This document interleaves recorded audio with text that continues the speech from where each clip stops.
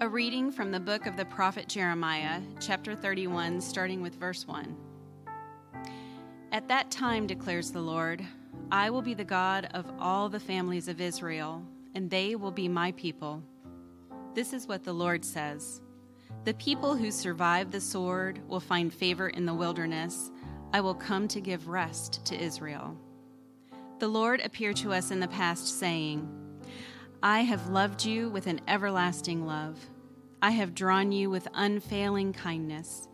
I will build you up again, and you, virgin Israel, will be rebuilt. Again, you will take up your timbrels and go out to dance with the joyful. Again, you will plant vineyards on the hills of Samaria.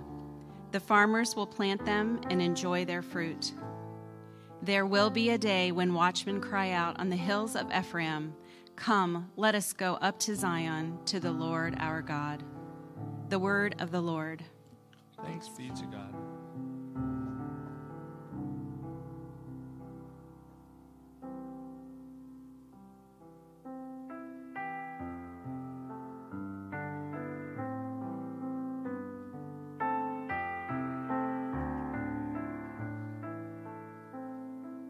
A reading from Paul's letter to the Colossians, chapter 3, starting with verse 1. Since then you have been raised with Christ, set your hearts on things above, where Christ is, seated at the right hand of God. Set your minds on things above, not on earthly things, for you died, and your life is now hidden with Christ in God. When Christ, who is your life, appears, then you also will appear with him in glory. The word of the Lord. Thanks be to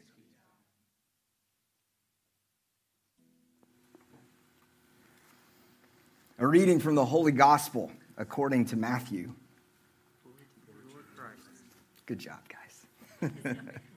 After the Sabbath, after the first day of the week was dawning, Mary Magdalene and the other Mary came to see the tomb. And behold, there was a great earthquake, for an angel of the Lord descended from heaven, approached, rolled back the stone, and sat upon it. His appearance was like lightning, and his clothing was white as snow. The guards were shaken with fear of him and became like dead men. Then the angel said to the women in reply, Do not be afraid. I know that you are seeking Jesus, the crucified. He is not here, for he has been raised just as he said. Come and see the place where he lay. Then go quickly and tell his disciples, he has been raised from the dead, and he is going before you to Galilee. There you will see him. Behold, I have told you. Then they went away quickly from the tomb, fearful yet overjoyed, and ran to announce this to his disciples. And behold, Jesus met them on their way and greeted them. They approached, embraced his feet, and did him homage. Then Jesus said to them, Do not be afraid. Go and tell my brothers to go to Galilee, and there they will see me. The gospel of the Lord. Praise to you, Lord Christ.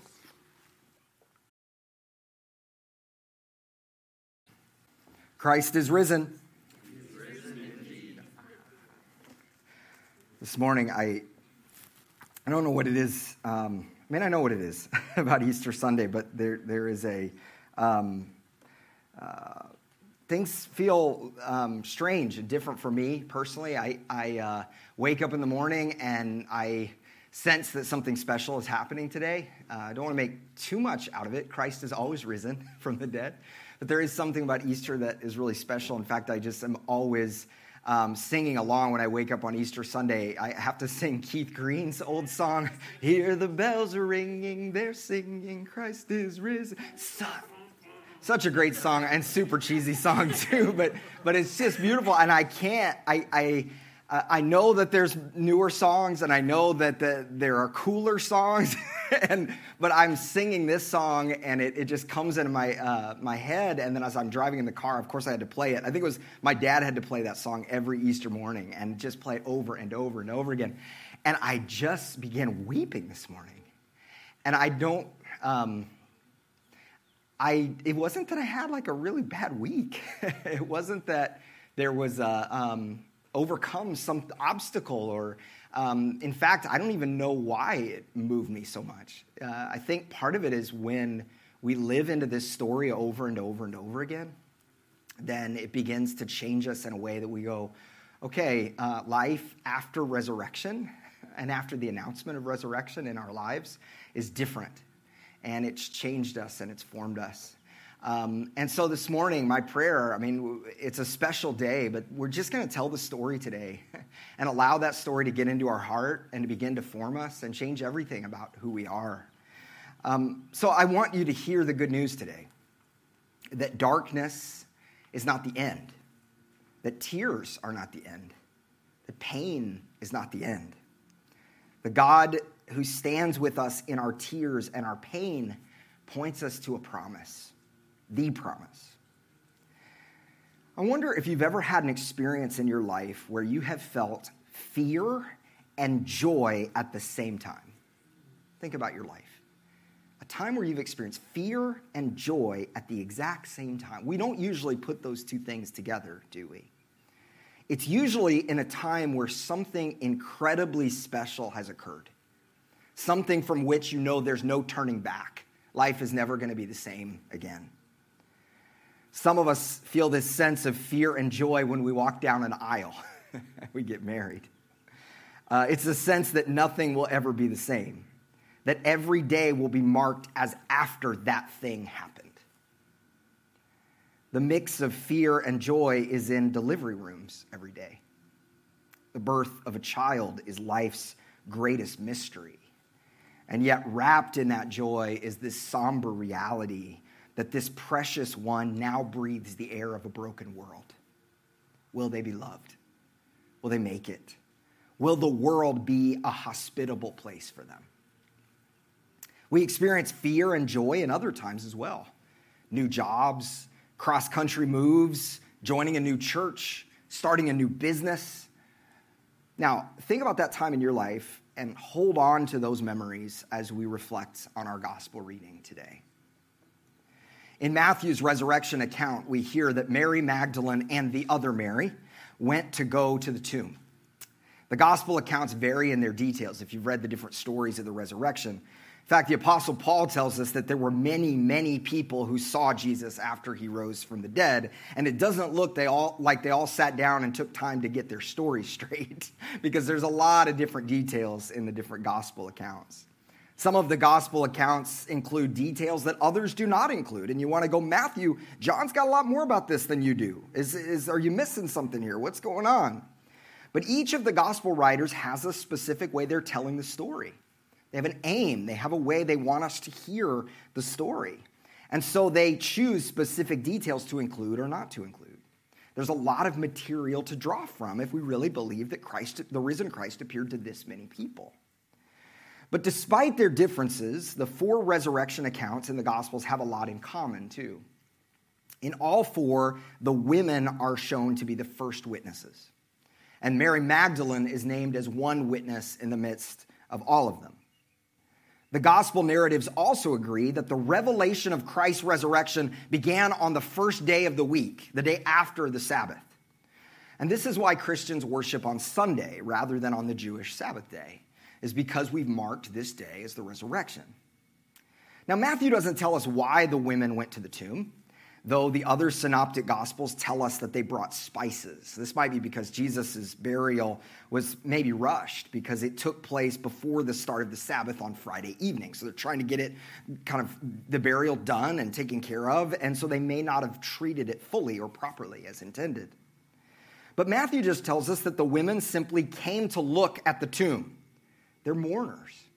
They want to be near Jesus. They want to weep.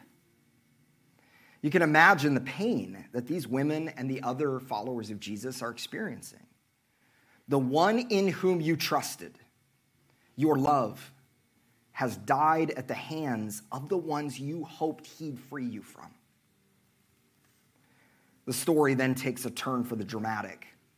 Matthew's account packs a punch. So he says a violent earthquake happens. Then an angel from heaven who goes to the tomb shows up, rolls back the stone, and sits on it. And even the angel's appearance is dramatic. It's like lightning with bright clothing as white as snow. And then it says the guards are freaked out. That's a paraphrase. The guards are freaked out by the whole thing, afraid specifically of the angels. Somehow the angels are fearful to them. So they shake, and it says they become like dead men. In the story of God's people, it's really common for angels to show up at important times in history, at pivot points. Angels serve purposes in the Bible, multiple purposes, but one of them is as messengers, bringers of a message. So here, the angel acknowledges the women's fear, and with a phrase that we often hear in the mouth of angels says, "Do not be afraid." The angel then passes on the message, the interpretation of what has happened. He is not here. He is risen, just as he said. And then there's two instructions. Come and see and go and tell. Come and see and go and tell. Matthew's simple in this way. Now, resurrection was not an unheard of concept in the Jewish world. It was a commonly held belief by the Jewish people at this time, particularly among the Pharisees and the common everyday folks who lived near Jerusalem. They believed that there would be a day when all of God's people would be raised from the dead. In fact, the book of Daniel was really popular at the time. We could say it was on the New York Times bestseller list for several years in the ancient world. But the book of Daniel points to a future resurrection when all of God's people would be raised at the end of time. That was the belief. But Paul tells us Jesus is the first fruits of that expectation. So this thing that we all hope for and long for, all of God's people long for and hope for, this future event has somehow broken into the present, revealing God's desire for the world, not just in the future, but here and now. So the Marys do as the angel said, with fear and great joy. Why both of those things together? The early church father John Chrysostom said, they had seen an amazing event. It was beyond all their expectations. The tomb had been empty where they had just before seen him laid. The angel led them to the tomb that they might become witnesses both of his tomb and his resurrection. Okay, now think back on those memories. Those times where you in your life experienced both fear and joy. Why did you feel that thing? What was the context surrounding it? You likely felt fear and joy because you knew that after this thing you were experiencing, after this major event you were in the midst of, nothing would ever be the same again. Now think about what it means to be a Christian, to step into new life in Christ. When we're baptized, we step into Christ's death and resurrection, Paul says. We've experienced the joy of resurrection, and that is beautifully terrifying. The world is now a different place. The narratives I used to accept about the world, my habits, coping strategies, the ways in which I have become a consumer and a commodity in the world, all of those things are flipped upside down. The world will never be what it was before the resurrection. Have you ever seen those cringy videos online where the Eastern Orthodox priest baptized the baby by slinging them headfirst in the water? Anybody ever seen those? Okay, if you haven't seen them, I should show this. No, we're going to show a video today, but but it's really interesting. Like some of it's not all Eastern Orthodox priests, but there's these Eastern Orthodox priests that take the little baby infant and then they just toss them in the water real hard, and the baby's screaming and crying, and everybody around is going, what? And it's just flipping it, and then they hand it to their parents, and then dry it off real quick, and then they move on with their lives. And you look at it, and at first you go, whoa, as a parent, you go, whoa, what's happening here? And yes, we don't do that here. We gently pour water on babies' heads, comforting them all the way along. But there is something to that, because baptism is a rude awakening. Being a Christian, for all of its ultimate beauty, is unsettling. It's not comfortable. This is what Paul is getting at in our epistle reading. Because of the resurrection, everything has changed. Paul says, since then you have been raised with Christ. That's what happened when you were baptized. Set your hearts on things above, where Christ is seated at the right hand of God. Paul is reminding the Christians they have been raised with Christ. They have access to God. Their lives are hidden with Christ in God. Now, setting our minds on things above, what does that even mean? How do you do that? Setting our minds on things above is the process of turning our attention away from that which belongs to the present world of change and decay and turning them towards things which are part of God's new world. This involves being vigilant, paying attention, being aware of what is going on in the world and in our lives. I want to suggest today we're faced with two competing temptations at the same time. On one hand, we are tempted to just go with the flow. If we're not looking closely, we can get swept up into how the world defines the good life, what it means to have a good life and be happy in the world. We can just get swept up into those narratives, into those stories. This is attractive because as Christians, living in a world, we want our Christian life to fit in nicely with the rest of everybody else, right? We don't want it to be too difficult or too hard. We want to avoid challenge or cognitive dissonance. At the same time, there's a counter temptation, and that's legalism. Legalism is rigidly following a set of rules and regulations and thinking that that's Christianity. It's just about following the rules. That's really all it is. Legalism is attractive to us because sometimes we're drawn to concrete things. We want easy answers. We want black and white, clear, this is exactly what it's supposed to be. But neither of those, neither going with the flow nor legalism, is what Paul has in mind here. Resurrection is something altogether different. We don't go with the flow, and we don't blindly follow concrete rules. We follow Jesus. Christians are called to intentionally live now in a way that anticipates God's future world, when Christ will return and all will be made right. And this requires paying attention, requires cultivation and vigilance. And this has implications for every part of our life. Another thing that this means is new life in Christ is not withdraw from the earth or turning away from the concern for life here on this earth. When it says things above, it's not saying, hey, focus on the more like floaty, spiritual, supernaturally things. No, that's not what it's saying. The things above are the values and desires and behaviors that reflect Christ's lordship over the cosmos. These values and behaviors will be lived out in this world, not detached from this world.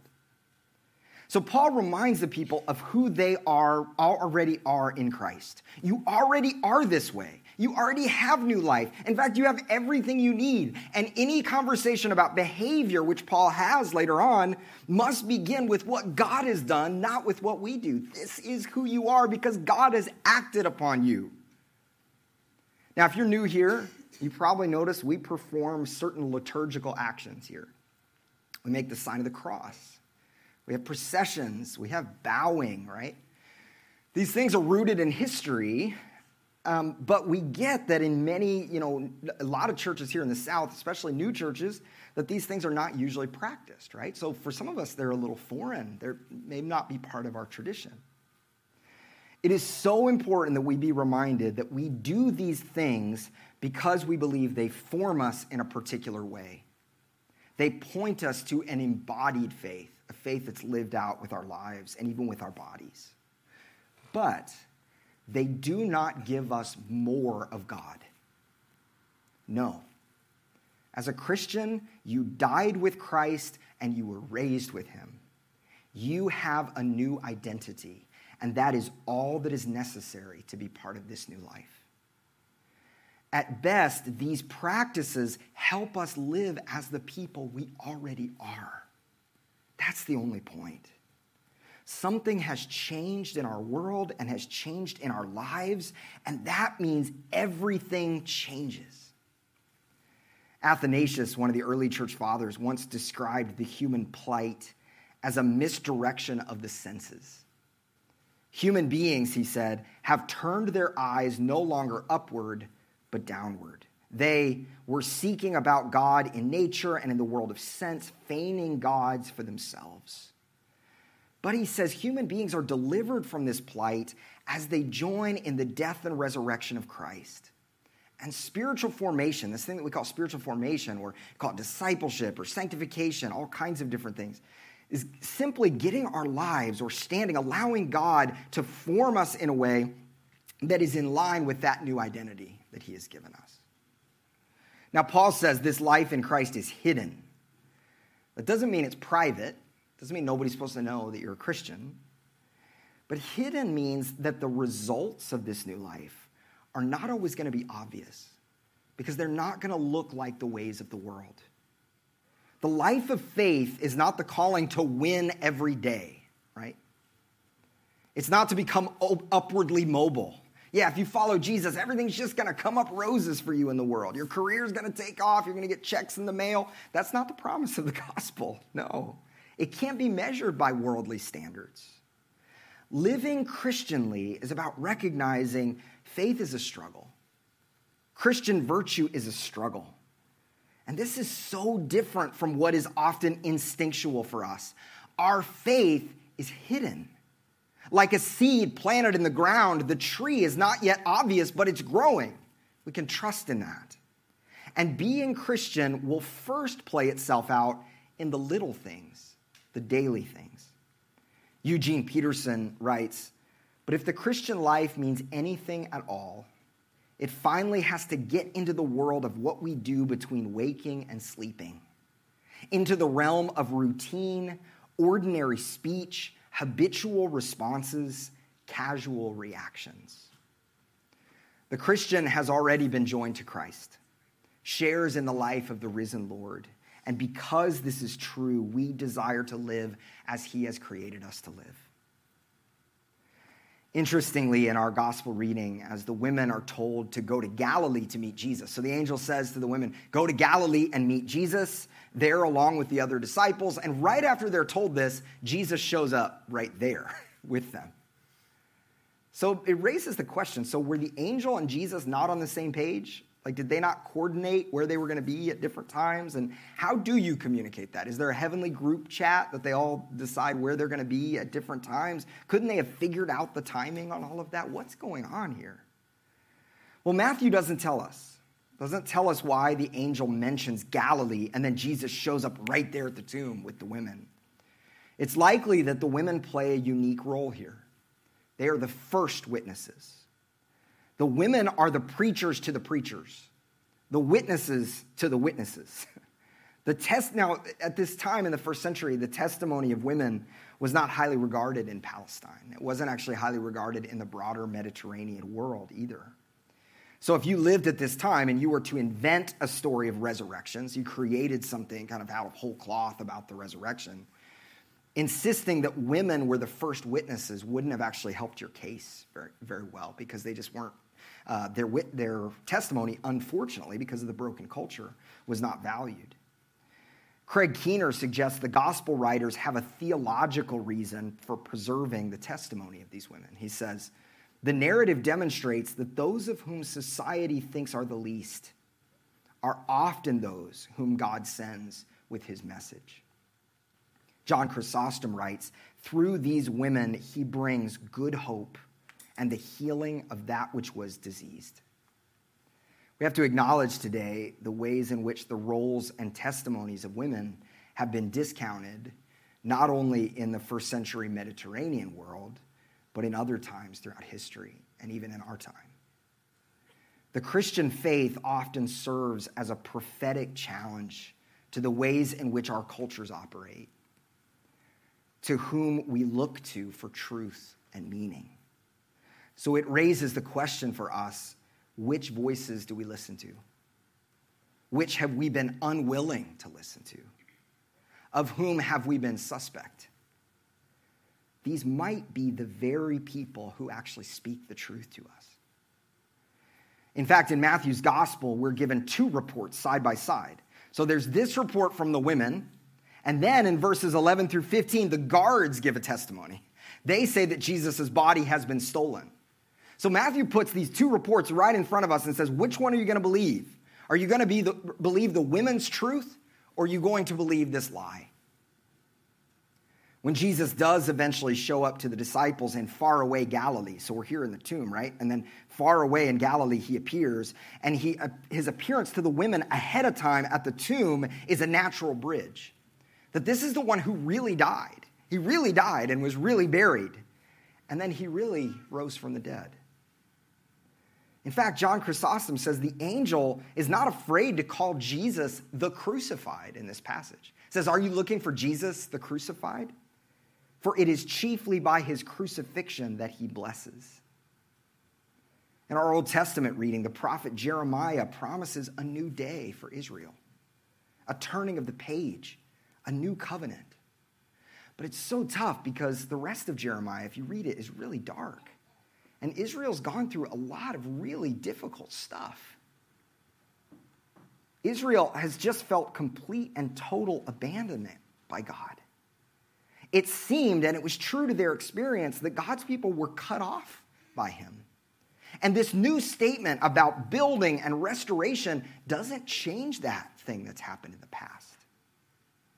This is what we see in the angel calling Jesus the crucified one.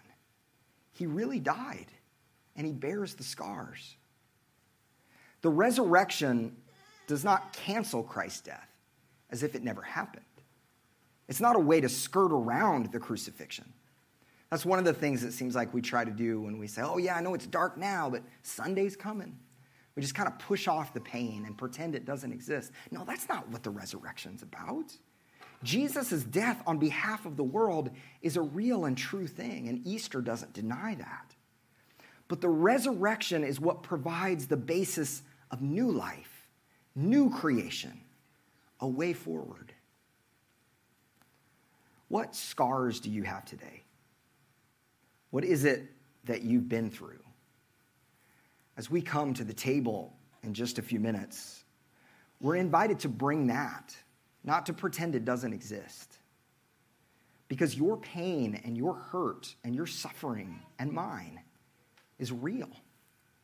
And we can trust that in the hands of Christ. When they see him, the women embrace Jesus. They cling to his feet, it says, and they worship him. And of course, this is the calling of the Christian. We're a worshiping people. God is with us, and God is near. The church historically believed that whenever we worship, whenever we receive of the body and blood of Christ, the risen Christ is really present with us. So today is not just an intellectual exercise. In fact, it's not primarily an intellectual exercise. We're not just fondly remembering something. Christ is here. Christ is with us. John Chrysostom says this, and I love it because it could be a Pentecostal altar call from the first century. Okay, here's what he says. Some of you may desire to be like these faithful women. You too may wish to take hold of the feet of Jesus. You can, even now. You can embrace not only his feet, but his hands and even his sacred head.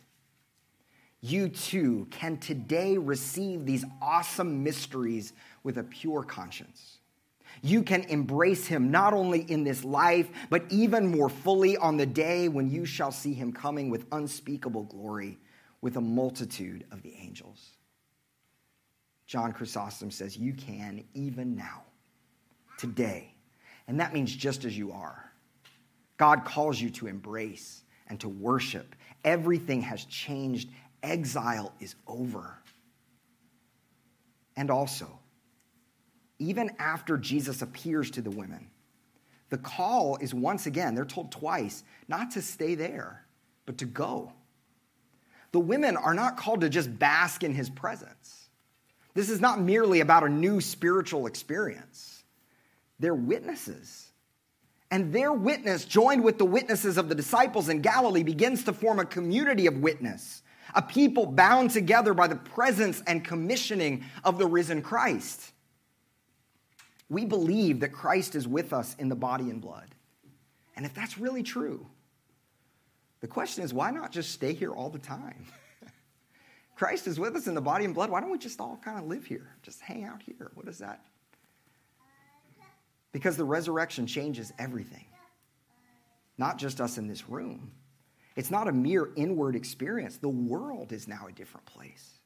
And the call is to go and to bear witness, to follow the risen Christ into the places of chaos and brokenness, and to be a community of witness. On Easter Sunday, we are reminded that resurrection changes everything. In the midst of the grief and pain, betrayal, and violence of the world, Christians boldly proclaim, this is not all that there is. The tomb is empty. Restoration is real. So much of the Christian life is the call to embrace the risen Christ here and now. He is with us. We're invited to the table to worship him, to know him, to love him. And at the same time, so much of the Christian life is also about the going, the ways in which we become the sacrament, the witness, and become a community of witness to what has happened. Come and see. Go and tell. Amen.